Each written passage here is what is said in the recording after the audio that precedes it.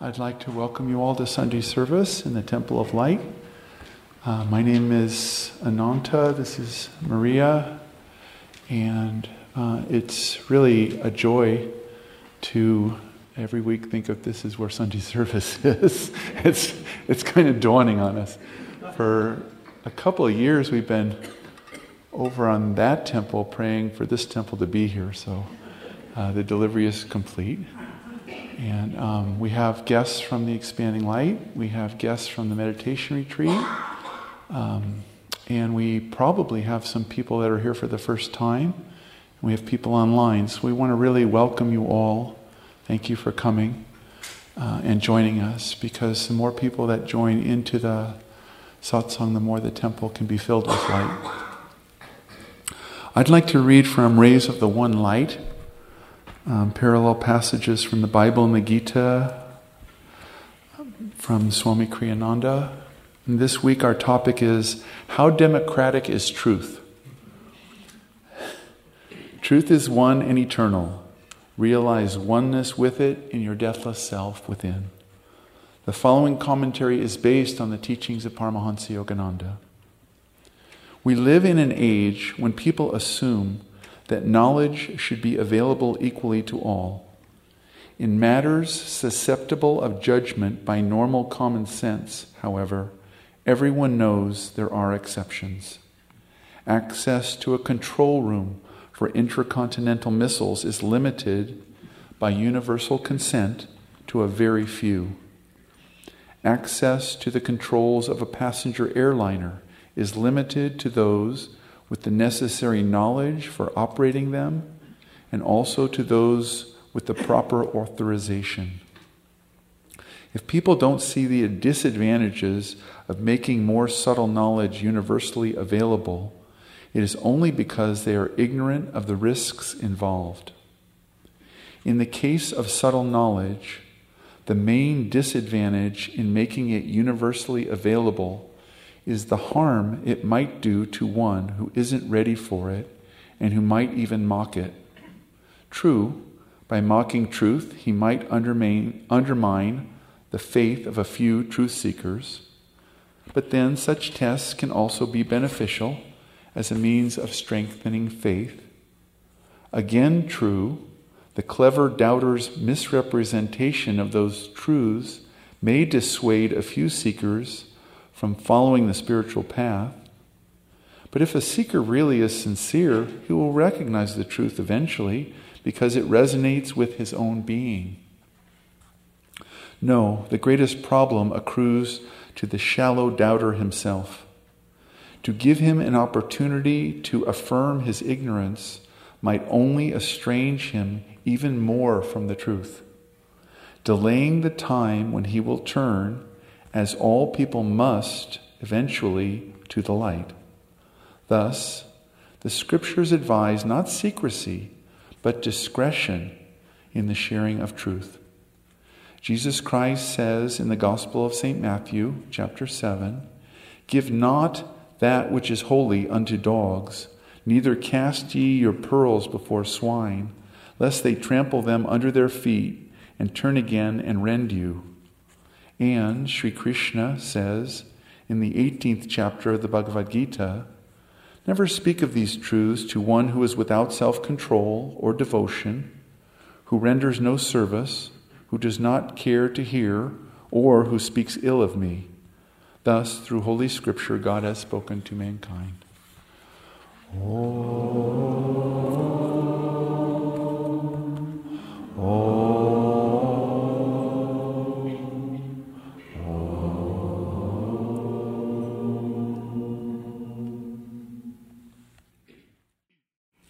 So I'd like to read now from Yogananda's Whispers from Eternity. And this is entitled Prayer Demand for Illumination. O Spirit, beloved Father, Oversoul of the universe, Spirit of spirits, Friend of friends, teach me the mystery of my existence. Teach me to worship Thee in breathlessness and in deathlessness, In the fire of devotion, burn away my ignorance. In the stillness of my soul, come, Spirit, come. Possess me and teach me to feel thy immortal presence in and around me. Come, Spirit, come. Come, Spirit, come. So a hearty welcome as well to you all. How democratic is truth? That's our subject this morning. And really, it's so big and broad, and there's so many aspects to it. I'm going to focus just on a few, and these are why we need to discriminate, and how do we share with others, and how do we be in our own consciousness in its highest expression. How do we bring all the energies and forces and thoughts within us to the highest? Swami gave us a very clear guide point on this topic. He said, truth cannot be voted into existence. And he used the example, he said you could bring a bunch of people together and you could discuss the merit, the validity of gravity, the law of the universe, a law of the universe, but what would be the point? Gravity is. Gravity is, and truth is. And yet, it's not there for everybody. And why is that? I remember when I first went to India, and I felt certainly a different culture, but very much at home. And to my own surprise, I found by way of introduction, I could just easily say, and it was the first thing there, I'm here on pilgrimage, I'm here visiting, I'm a disciple of Yogananda. And who would you say that to in this country by way of introduction? Say, your guru buys. You wouldn't do that. It just would be meaningless and received as silly, ridiculous. A very dear young friend of ours, he was going down to San Francisco to get his visa to travel to India. And he went up to the counter, the window, and there was an Indian woman there, and he explained that he was going, he needed the visa, he gave her the book, and the passport book was entirely filled up. There was no blank space in there. He was a big traveler. And she said, I'm sorry, I can't give your visa, there's no place to stamp it, you're going to have to get a new passport and come back. And he, fearless fellow, but dismayed, and he went and sat down and he just prayed intensely about it. And he went back up to the window, the same woman was there, and he said, I need to get to India. It is my guru's birthday on January 5th. And she looked at him, didn't say a thing. Then she took the book, went over to some little corner, rummaged through some papers, came back. She had stapled in a new page into the passport book and had stamped it. It totally made sense to her. It communicated to her something real, something of truth. He needed to get there for his guru's birthday, and so be it.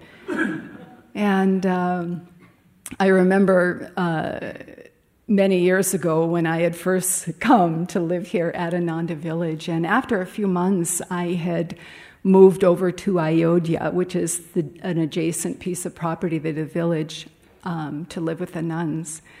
And some time went by, and I was going on my first visit back to my mother's home where I grew up in Pacific Palisades, and I went back and just spending there a couple of days, and my childhood friend, who's still my friend, wanted to see me and came over. Well, I had embarked on this new way of life. I had chosen a renunciate life. I was dressed in yellow from head to toe. And I just started to tell her about my life and how great it was. And, it wasn't an overtly egoic thing. I mean, I was sincere. I was just excited. And, I had found home, and this was a big deal. And she just looked at me, and she was so confused and bewildered. I think she thought I was nuts. And the discussion, the sharing ended, rather abruptly, I would say. They're just, where do you go with that? She just had no reference, and no reference in my life for that. That wasn't the part of me that she knew. And so it's important that we, in our knowledge, in our enthusiasm for whatever we've chosen, for the reality, the truth that we've embraced, to always be respectful, to always be kind, to always be in relation, at least, or in observance to others' realities and where they are at, because each soul is so uniquely different. And our journey is singular. There's no one else who has a journey just like us. And we come to truth, we know truth, we are receptive to truth in our own time, in the language that speaks to our heart, our soul, our karma.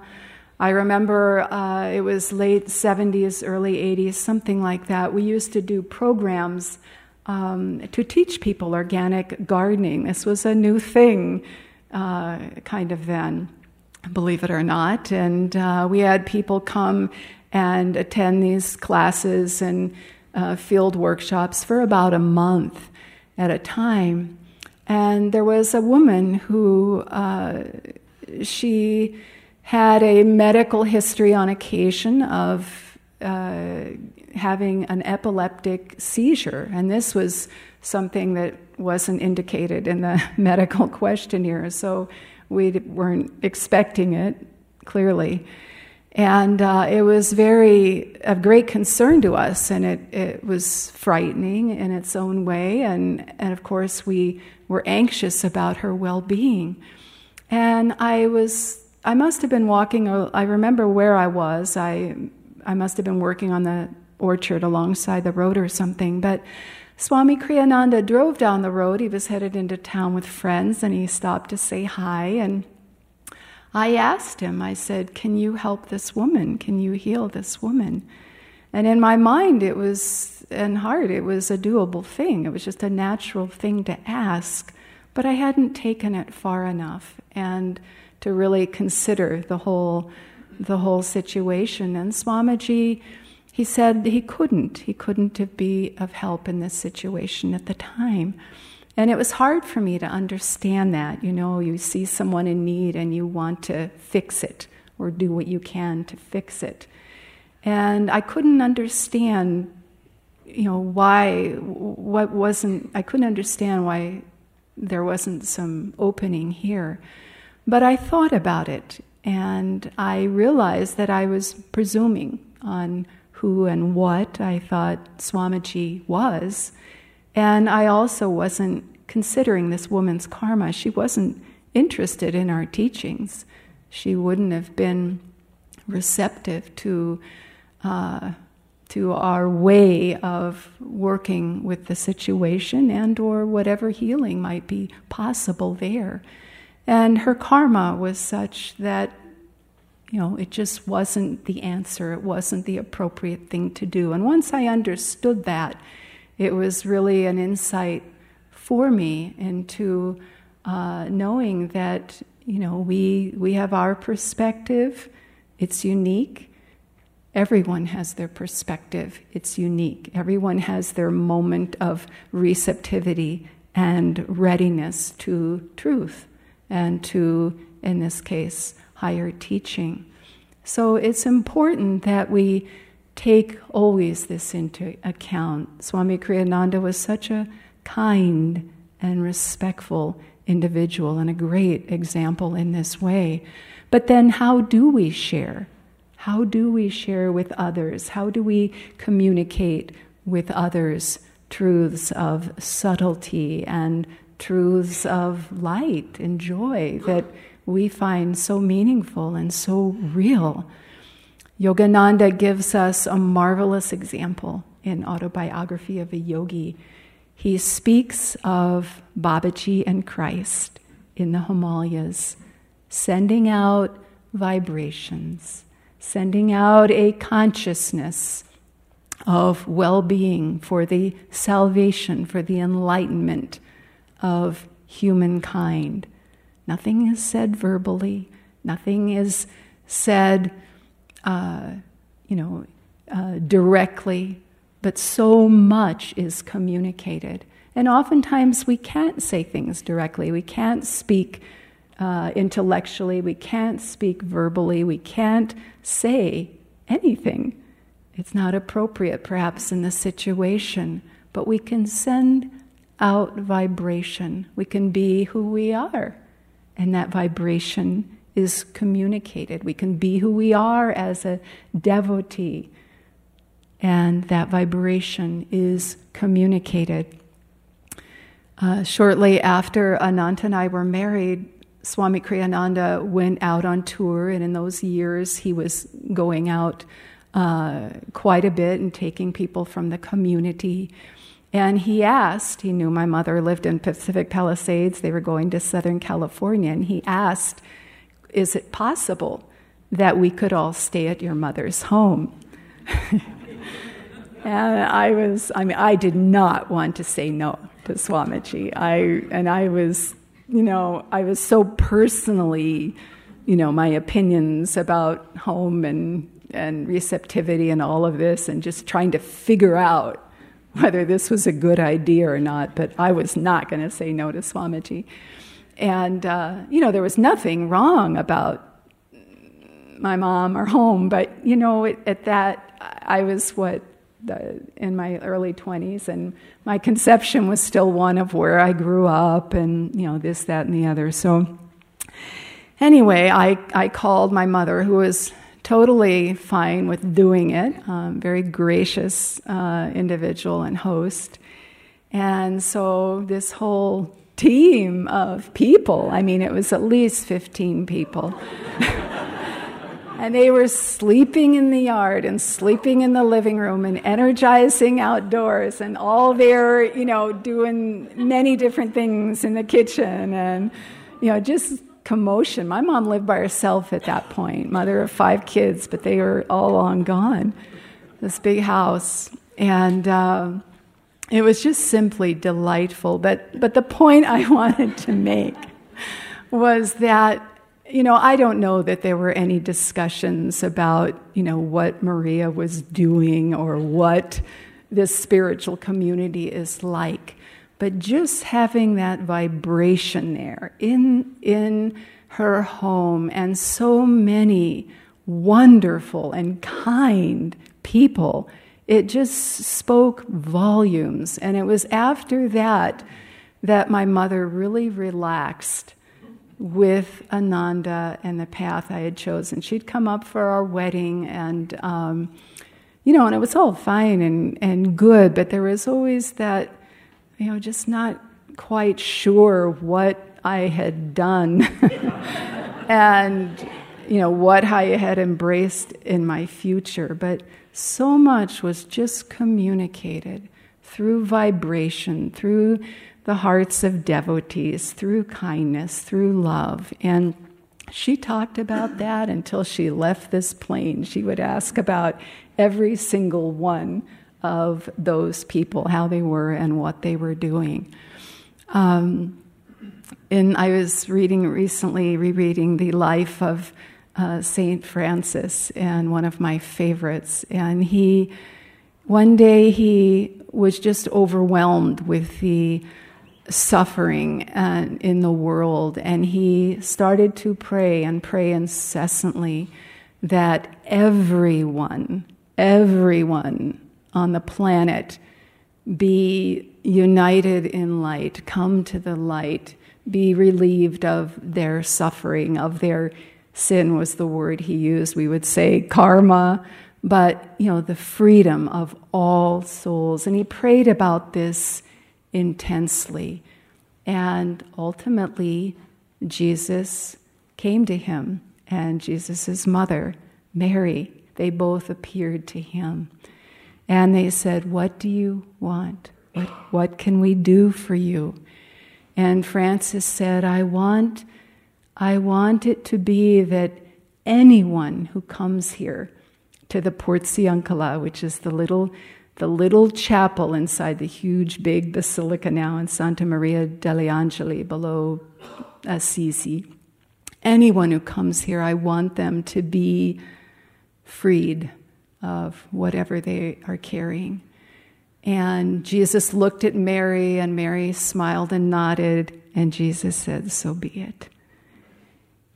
And for political reasons, that every day of the year blessing and grace was consolidated to one day by the Pope, whom Francis had to share this vision and message with, was obligated to. But nonetheless, it is there. And it was through Francis's prayer. So prayer, vibration, these cut through, they cut through all the dogma, they cut through all the personal preference or perspective, powerful communicators of truth while still being respectful. People don't even have to believe in prayer. It's helpful if they do, when people are praying for them and sending them energy, but it's not even necessary. Prayer cuts through and carries that wave of truth to everyone and everything. And then what about us? Because as it says in the Gita, the mind is like unto a kingdom.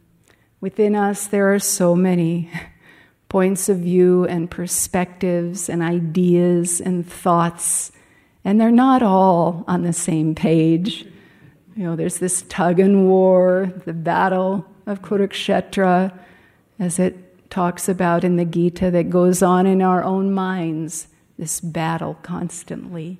And how do we take these different facets of our being and nature and bring them into harmony, rally them to truth, rally them to the light, when sometimes it's those loud negative voices or contrary voices that are striving to be at the front of the line.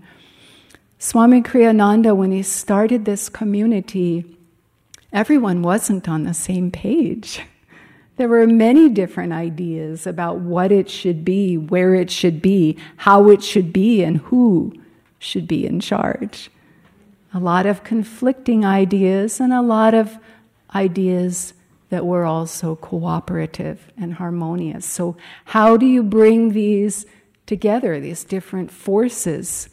And he would just lead with that consciousness of directing energy, directing inspiration into the vision as he saw it at that point, and trying to excite and inspire those who might be interested. And some were, and some weren't. But where that energy was in support, because the light is stronger than the darkness. In this case, these weren't dark and evil people, but a limited view onto this vision, a different view that wasn't going to allow Ananda to move toward its destiny. But as he put energy into those who were with him, and the vibrations that were harmonious, the vibrations that saw a collective vision towards that perceived destiny and the hope that such an experiment, such a project, an opportunity could offer, a magnetism built. And it was a magnetism that gathered strength, and those who weren't really interested, who realized I'm not really interested in that. That's not really something I want to do. Then they were able to just naturally turn towards what did interest them, what did draw them. We need to work the same way with our own being. Rally those forces that are in tune with our vision, in tune with our desire to move and grow in the light, and do what we can to give strength to that, to build that magnetism. So it says in the Gita then, practicing self-control, which minimizes the restlessness. When we get calm, we can see clearly truth. We can see clearly higher purpose. When we're restless and agitated, it's a very confusing world that we're looking onto. Practicing meditation, doing service, cultivating devotion. All of these the Gita points out because they heighten our receptivity. And truth can't be perceived unless we are receptive, which is to say, unless our consciousness is open and broad and held in the light. When we have a good meditation afterwards, it's like, oh, that's really, I get that now. It's clear. I understand it.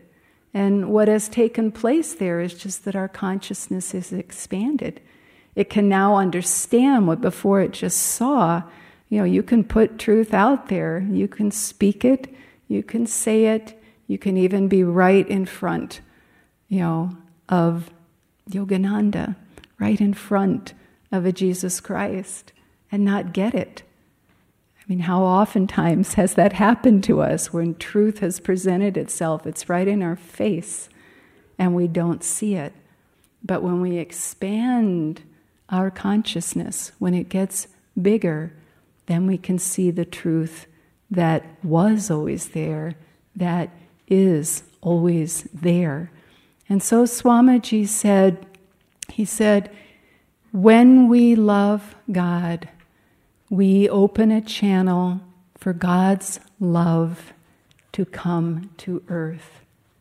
That's a powerful teacher. It's just one person, but if one person and the next person and the next person loves God, then a channel is opened up through which God's love can come to earth. And in that vibration of divine love, truth is perceptible and truth can be received in the hearts of all. Thank you. Lift your hearts up to the Lord.